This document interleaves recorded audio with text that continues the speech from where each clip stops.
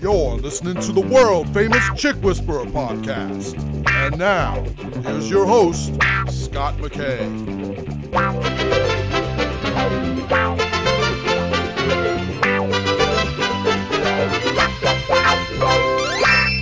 All right. How's it going, everyone? Welcome to another episode of the world famous Chick Whisperer podcast. As always, I'm Scott McKay coming at you from San Antonio, Texas. I have an incredibly interesting and different show for you guys today. I want to introduce you to a new friend of mine who will be my co-host for the show. His name is David Murrow, and among other wonderful books that this very well-spoken guy has written is one called Why Men Hate Going to Church. And what I anticipate today is a no-holds-barred conversation on why that is, and we're just going to stop hiding from this issue because I think a lot of people just want to avoid it.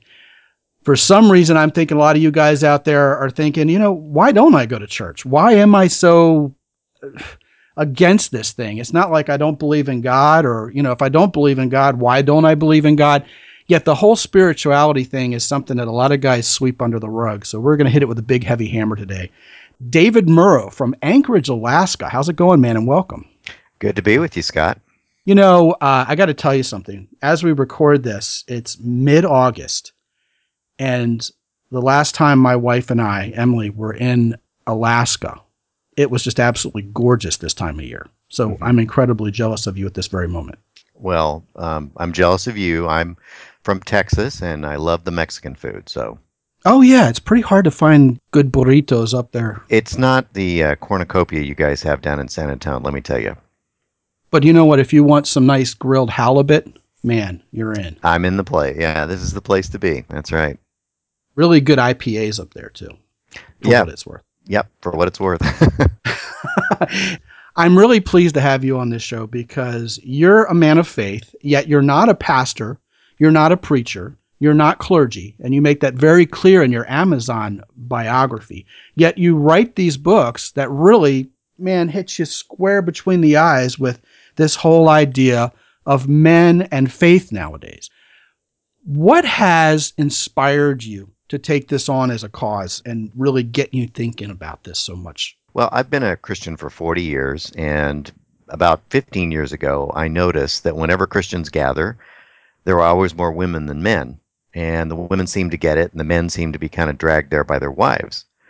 So my background is in television. I'm a TV producer and writer, and one day I'm just sitting there in church, and I looked around my church, and I saw the pastor up there wearing this nice robe with this multicolored stole over his shoulders, and there's flowers and a lace doily on the communion table and quilted banners all over the sanctuary. And in a moment of clarity, I thought, if my church was a TV show, it would be on the Oprah network. I mean, everything about our church, from the way it's decorated to the ministries to it offers, to the things that you can and can't say, it's really kind of designed to appeal to a grandma, that middle-aged and older woman who is the core volunteer and core giver.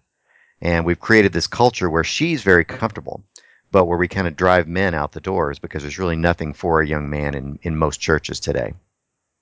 Across the board, men and women, it seems like the more liturgical churches, like your Episcopalians and Presbyterians of the world, like PCUSA, if we're going to get technical. Yeah. Lutherans, even Catholics, they're losing their congregations because they refuse to bend and twist and flex with modern times. I mean, even the Olympics are going to allow skateboarding in 2020, but it seems like the church is still into flowers and lacy doilies and liturgy. That's the thing. These established churches are asking the wrong question. They're saying, where have all the young people gone?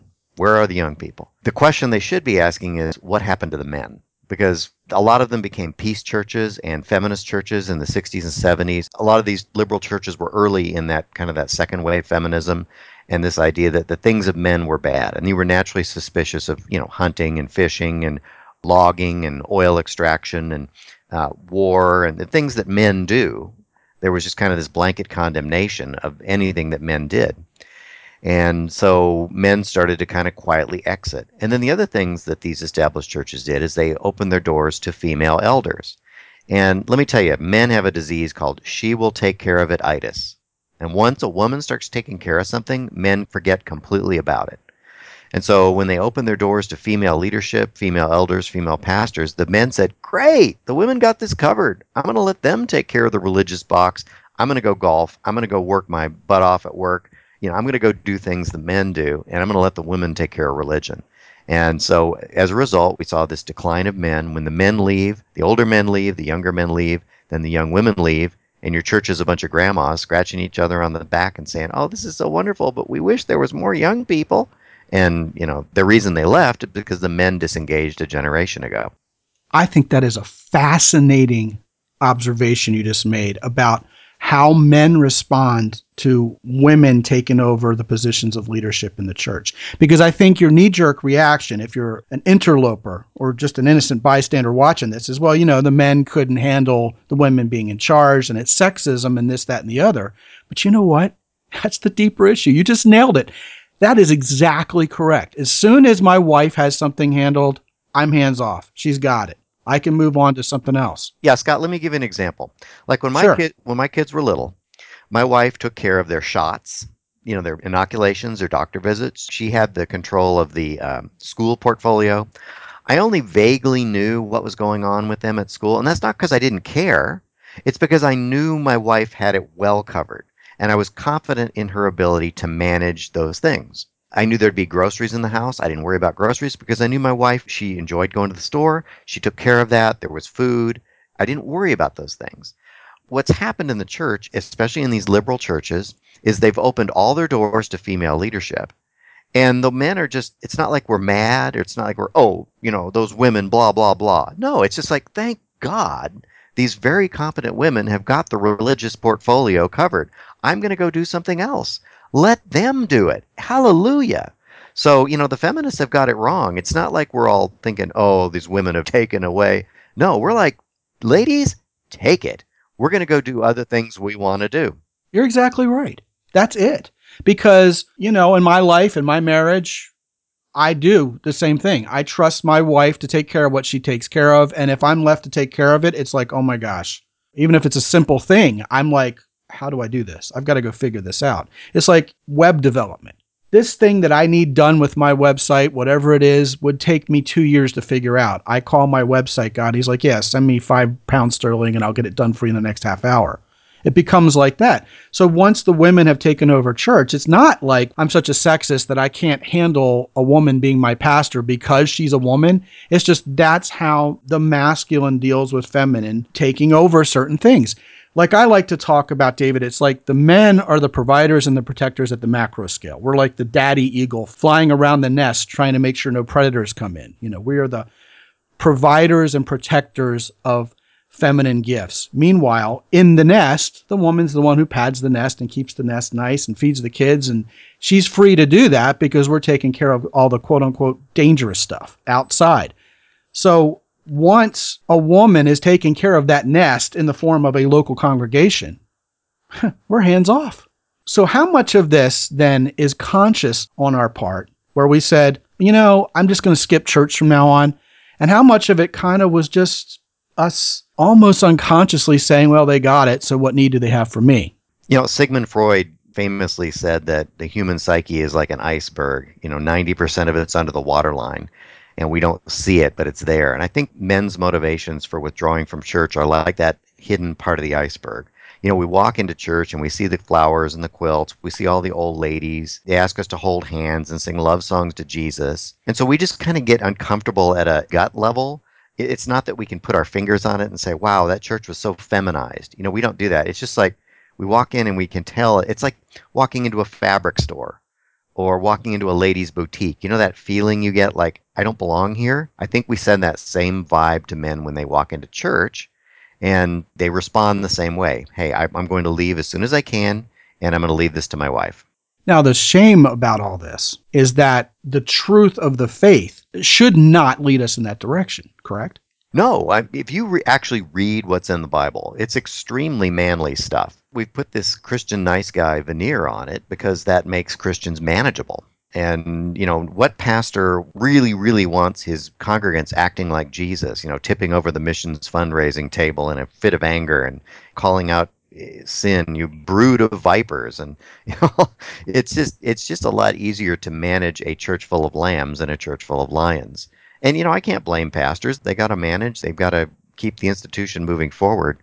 But you know, there's a time and a place for gentle Jesus, meek and mild. But you know, men just need to be reacquainted with Christ, the Lion of Judah. And you know, that's been instrumental in growing my faith, just realizing what a bold man he really was and what he really demands of his followers.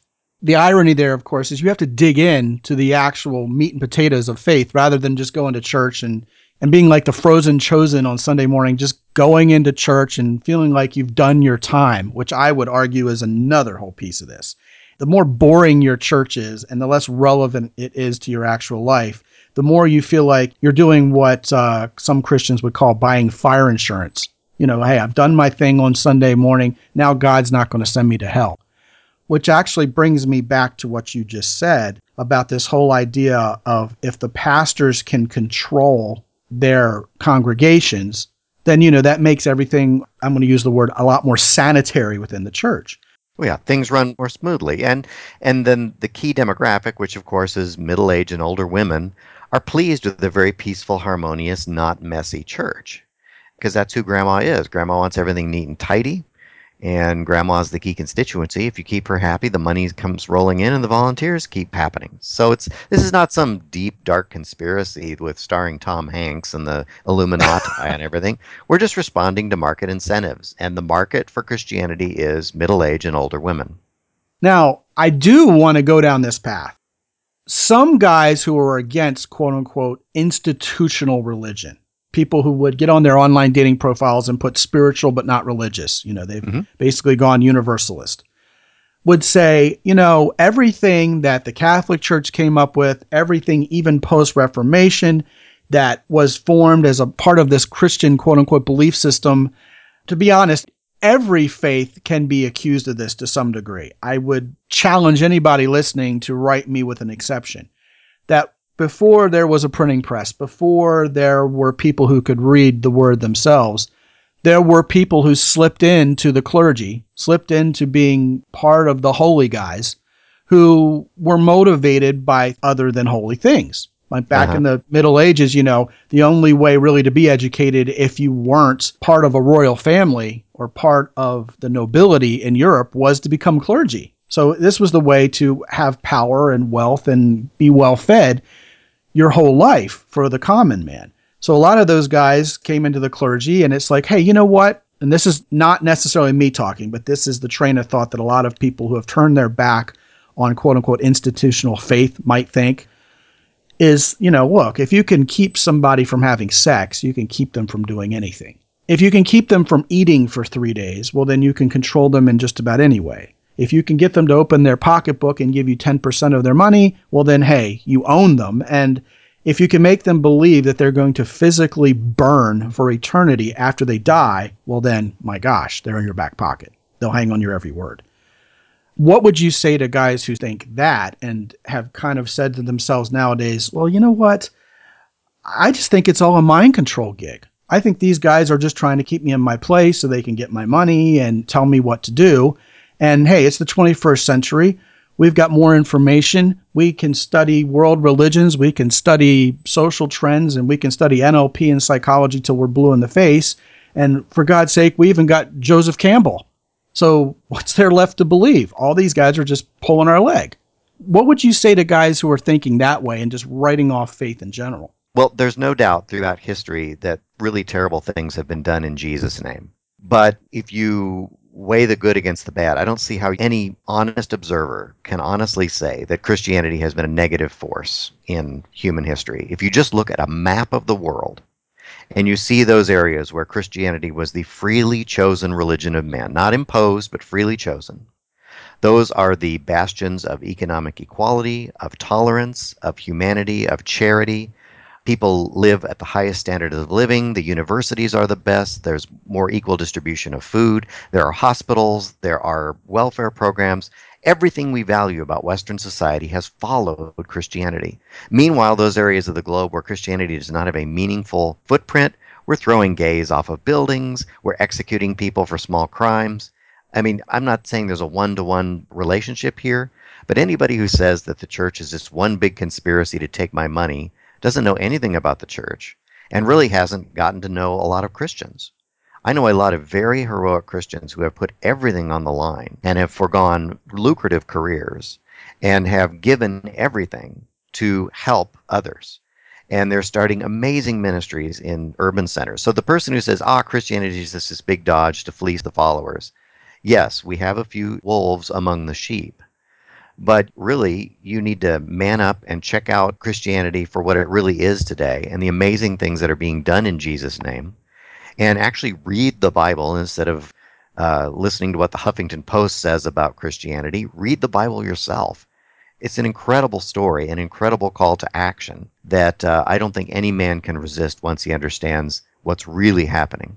Will the church figure this out? Will this get fixed? And if so, how? You know, this is not a new problem. Christianity feminized in the 12th century when bridal mysticism began to take over the Catholic Church. Men were taking more of a passive role in worship. They weren't allowed to sing. They weren't allowed to take the Eucharist themselves. They passively had to stand there while the wafer was placed on their tongue.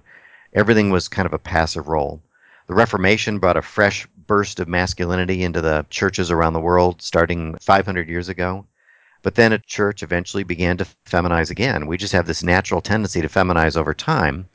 And I think the reason is because, again, if you look at the Bible, Jesus came into a culture that was ruthlessly masculine, very legalistic, crushing people under a list of man-made rules. And he brought in this fresh wind of the Spirit and said, it's not about rules, it's about love. And you can follow that teaching all the way over into a very soft, mushy Christianity that has no backbone at all.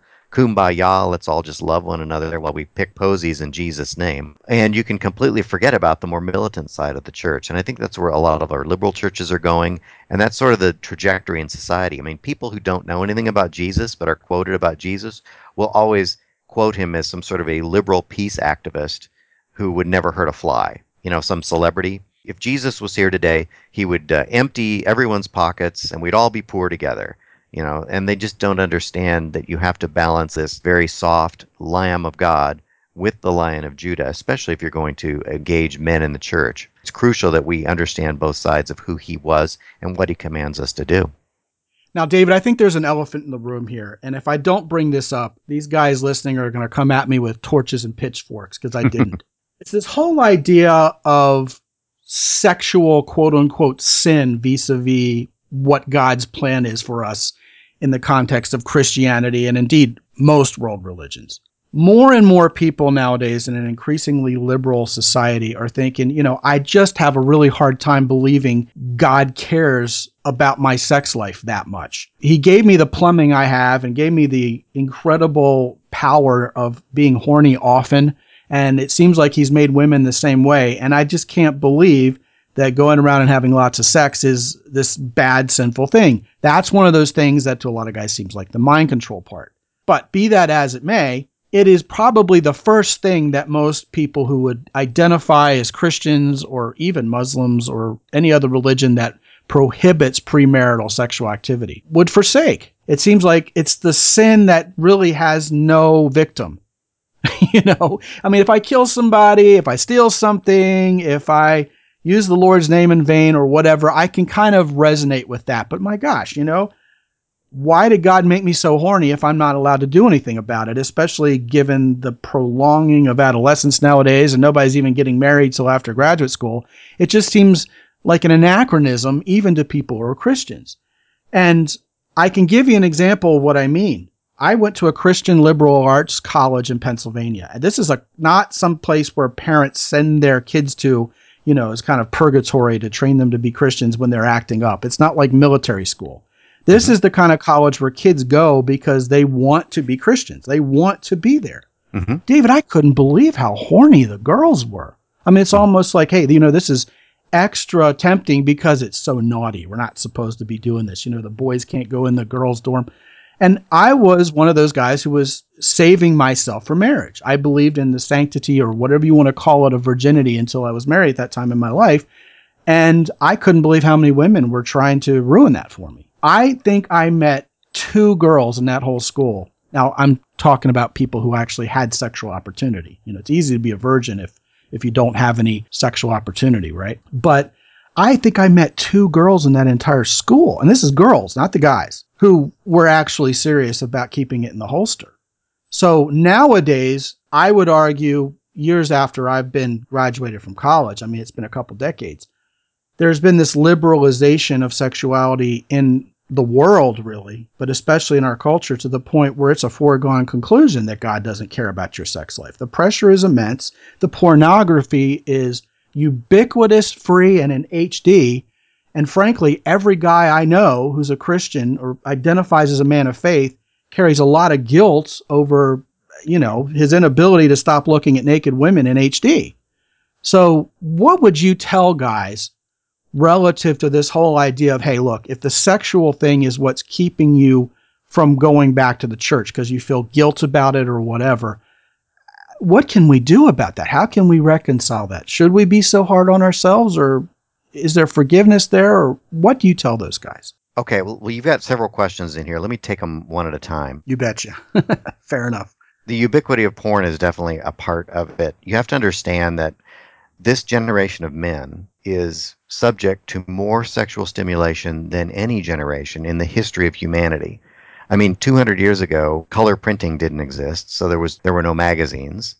And you really have to forward to 1950 before color images of nude women were even available. So we're talking about 60 years ago. And then with electronic media, film, television, we are subjected to daily images of women who are surgically enhanced, impossibly gorgeous. You can't check out at a grocery stand without seeing airbrushed models with, enormous body parts that are just not natural. And so we're seeing a level of sexual temptation unprecedented in human history. Our brains are simply not wired to see this many gorgeous women all the time. So couple that with technological and medical innovations that have mitigated the risks associated with extramarital sex. For thousands of years, various STDs had no cure. Unplanned pregnancies could not be terminated. There was no oral birth control until the late 1950s, early 1960s. So all these technological advances have taken the risk away from extramarital sex. So Christians find themselves defending a shrinking island, as it were. We used to have a lot of reasons that you wanted to avoid sex. STD, unplanned pregnancy, the lure of pornography wasn't there. But everything now is pushing men and women to have sex together. What I find interesting is the studies of young people and about their sexual activities are all revealing much less satisfaction with their sexual lives now that sex is widely available. I have a young friend that I know, she's in her 30s, young compared to me, who posted this recently in her Facebook post. Never has more sex been available and less love along with it. It seems like we're decoupling sex from love, and we're finding a lot of dysfunction, a lot of dissatisfaction. We're hearing many, many reports of young men unable to perform sexually because of their use of porn. So I would just say that the biblical sexual ethic still has relevance, that self-control in this area is still a very valuable thing if you want to enjoy a satisfying, healthy sexual relationship later in life.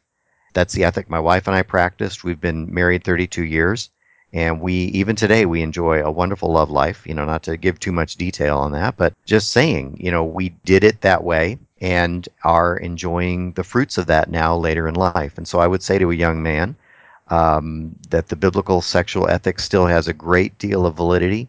Even though we can mitigate many of the problems that used to be associated with sex, I think it's still worthwhile fighting for, because the Bible does call us to do some extremely courageous things in all areas of our lives and to stay away from self-gratification. And if you choose that path, I think ultimately it will be to your benefit. I believe everything in the Bible is not for God's benefit, it's for ours, and it's there for a reason. Well, and if you're a guy who's avoiding church because of the guilt associated with your sexual past or some of the practices, or, maybe God's going to tell me not to fap anymore or whatever, I can say, that's one of the oldest deceptions. That goes right back to the Garden of Eden. The whole idea that if you don't pluck this apple, that you've missed out on something. And so, I would say to the guys that feel guilt or feel like they're going to come under condemnation, you're not.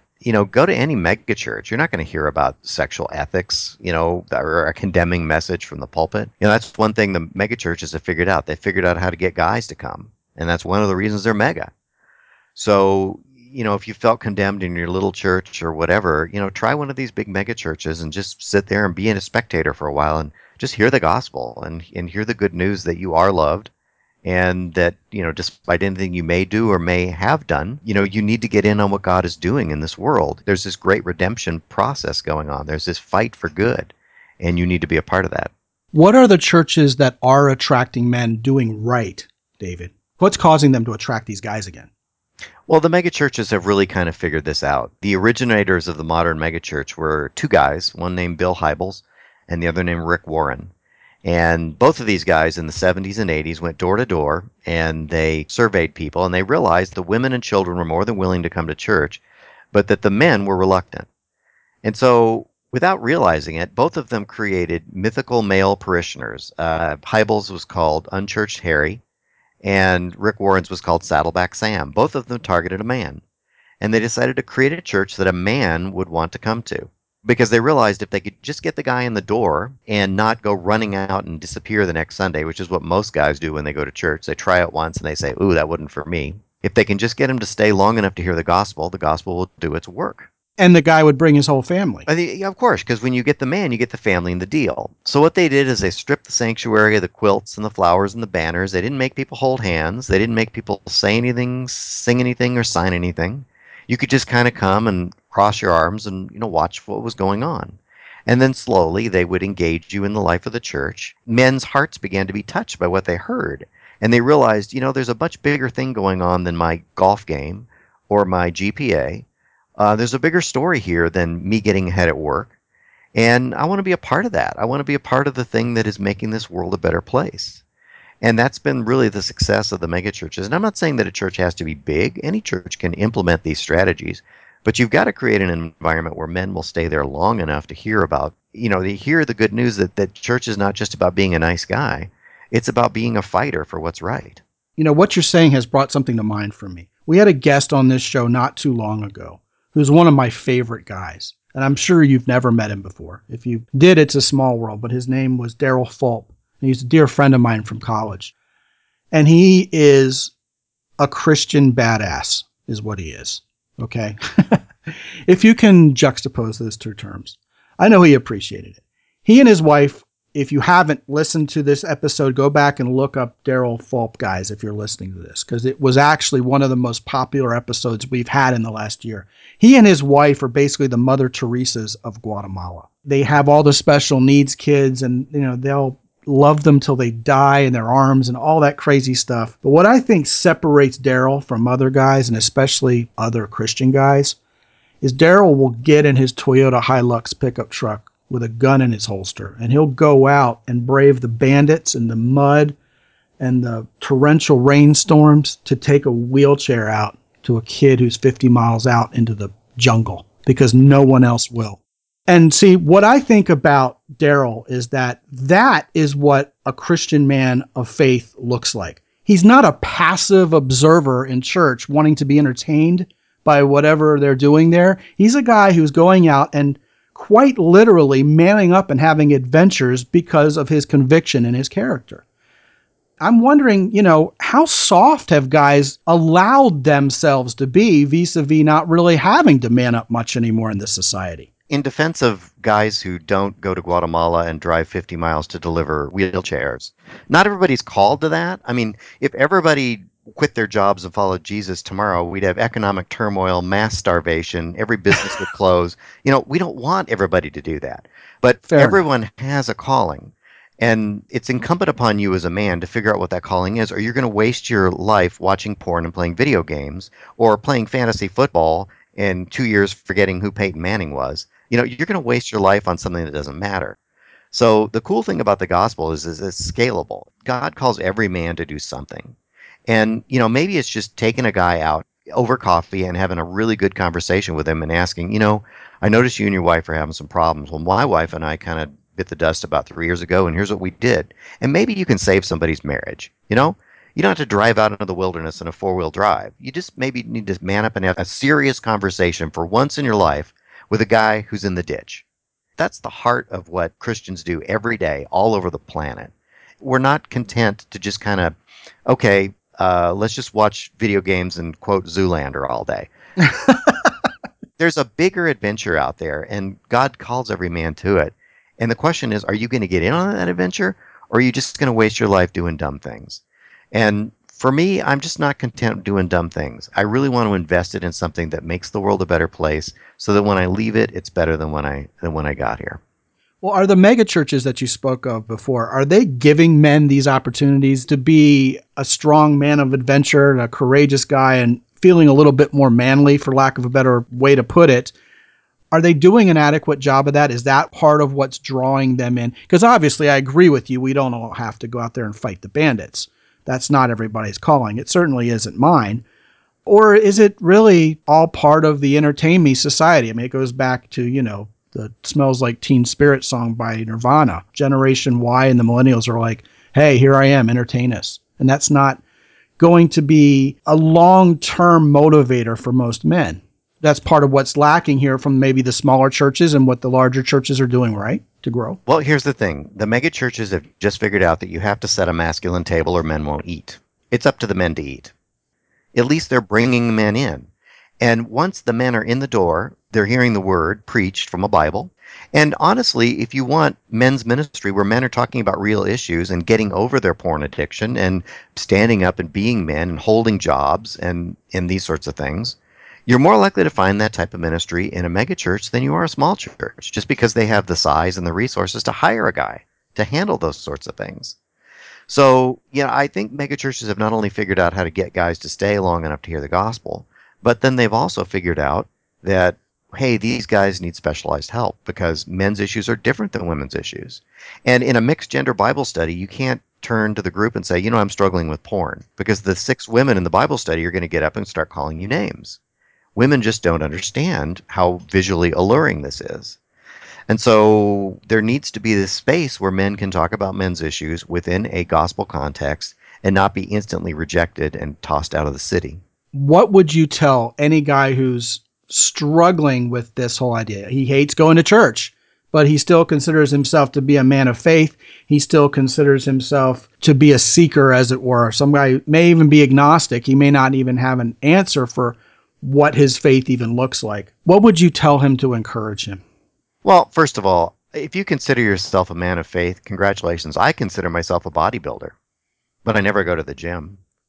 I consider myself a world-class bodybuilder with huge biceps and, thighs that can crush a concrete block, but I never go to the gym. You see, if you consider yourself a man of faith, I couldn't care less. The question is, are you exercising your faith? Faith is like a muscle. The more faith you have, the more faith you exercise, the stronger you become. So, don't give me this spiritual but religious junk. If you're not out exercising your faith regularly, I don't have any time for you. But if you're in the battle, if you're in the fight, then let's talk.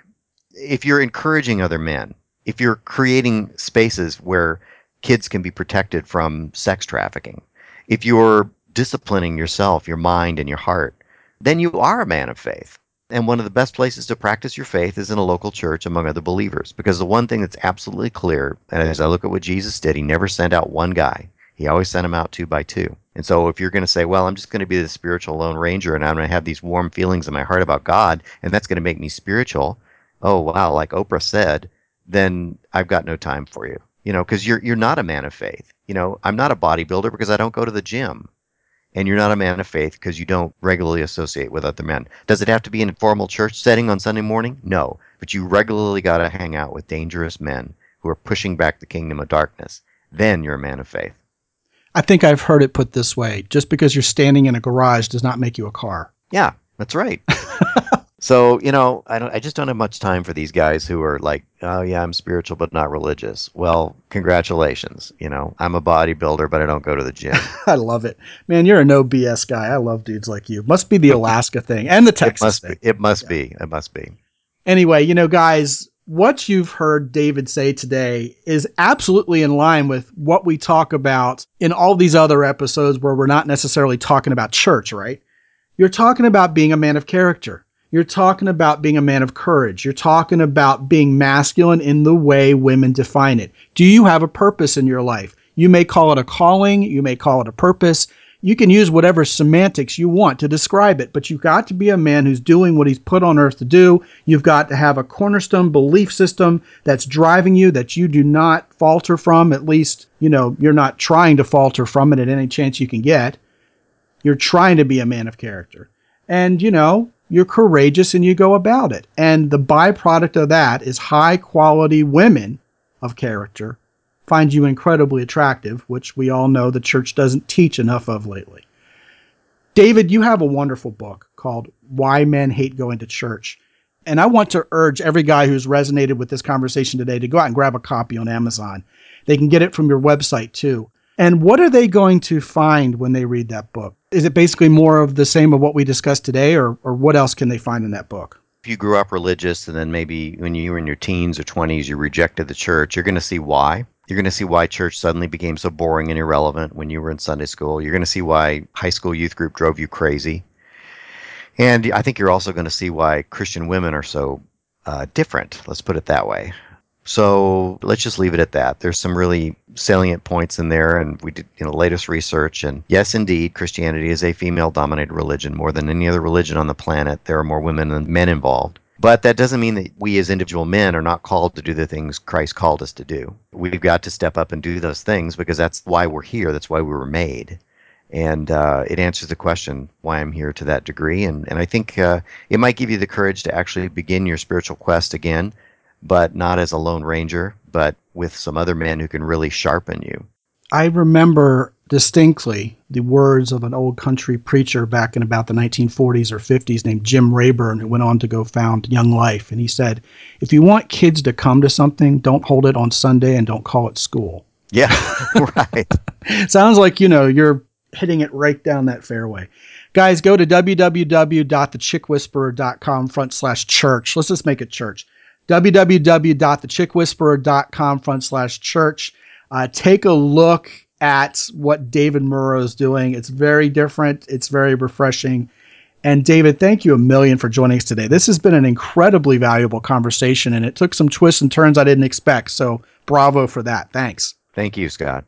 And remember, gentlemen, if you're not already on my newsletter list, please go to www.thechickwhisperer.com and subscribe right away. I'll be giving you actionable advice that you can use on an everyday basis to improve your career path, strengthen your social circle, and of course, get better with women. Until I talk to you again real soon, this is Scott McKay from X&Y Communications. As always, be good out there. The Chick Whisperer podcast is by X&Y Communications. All rights reserved worldwide. Be sure to sign up for the X&Y Communications newsletter at www.thechickwhisperer.com. This is Ed Roy Odom speaking for the Chick Whisperer podcast.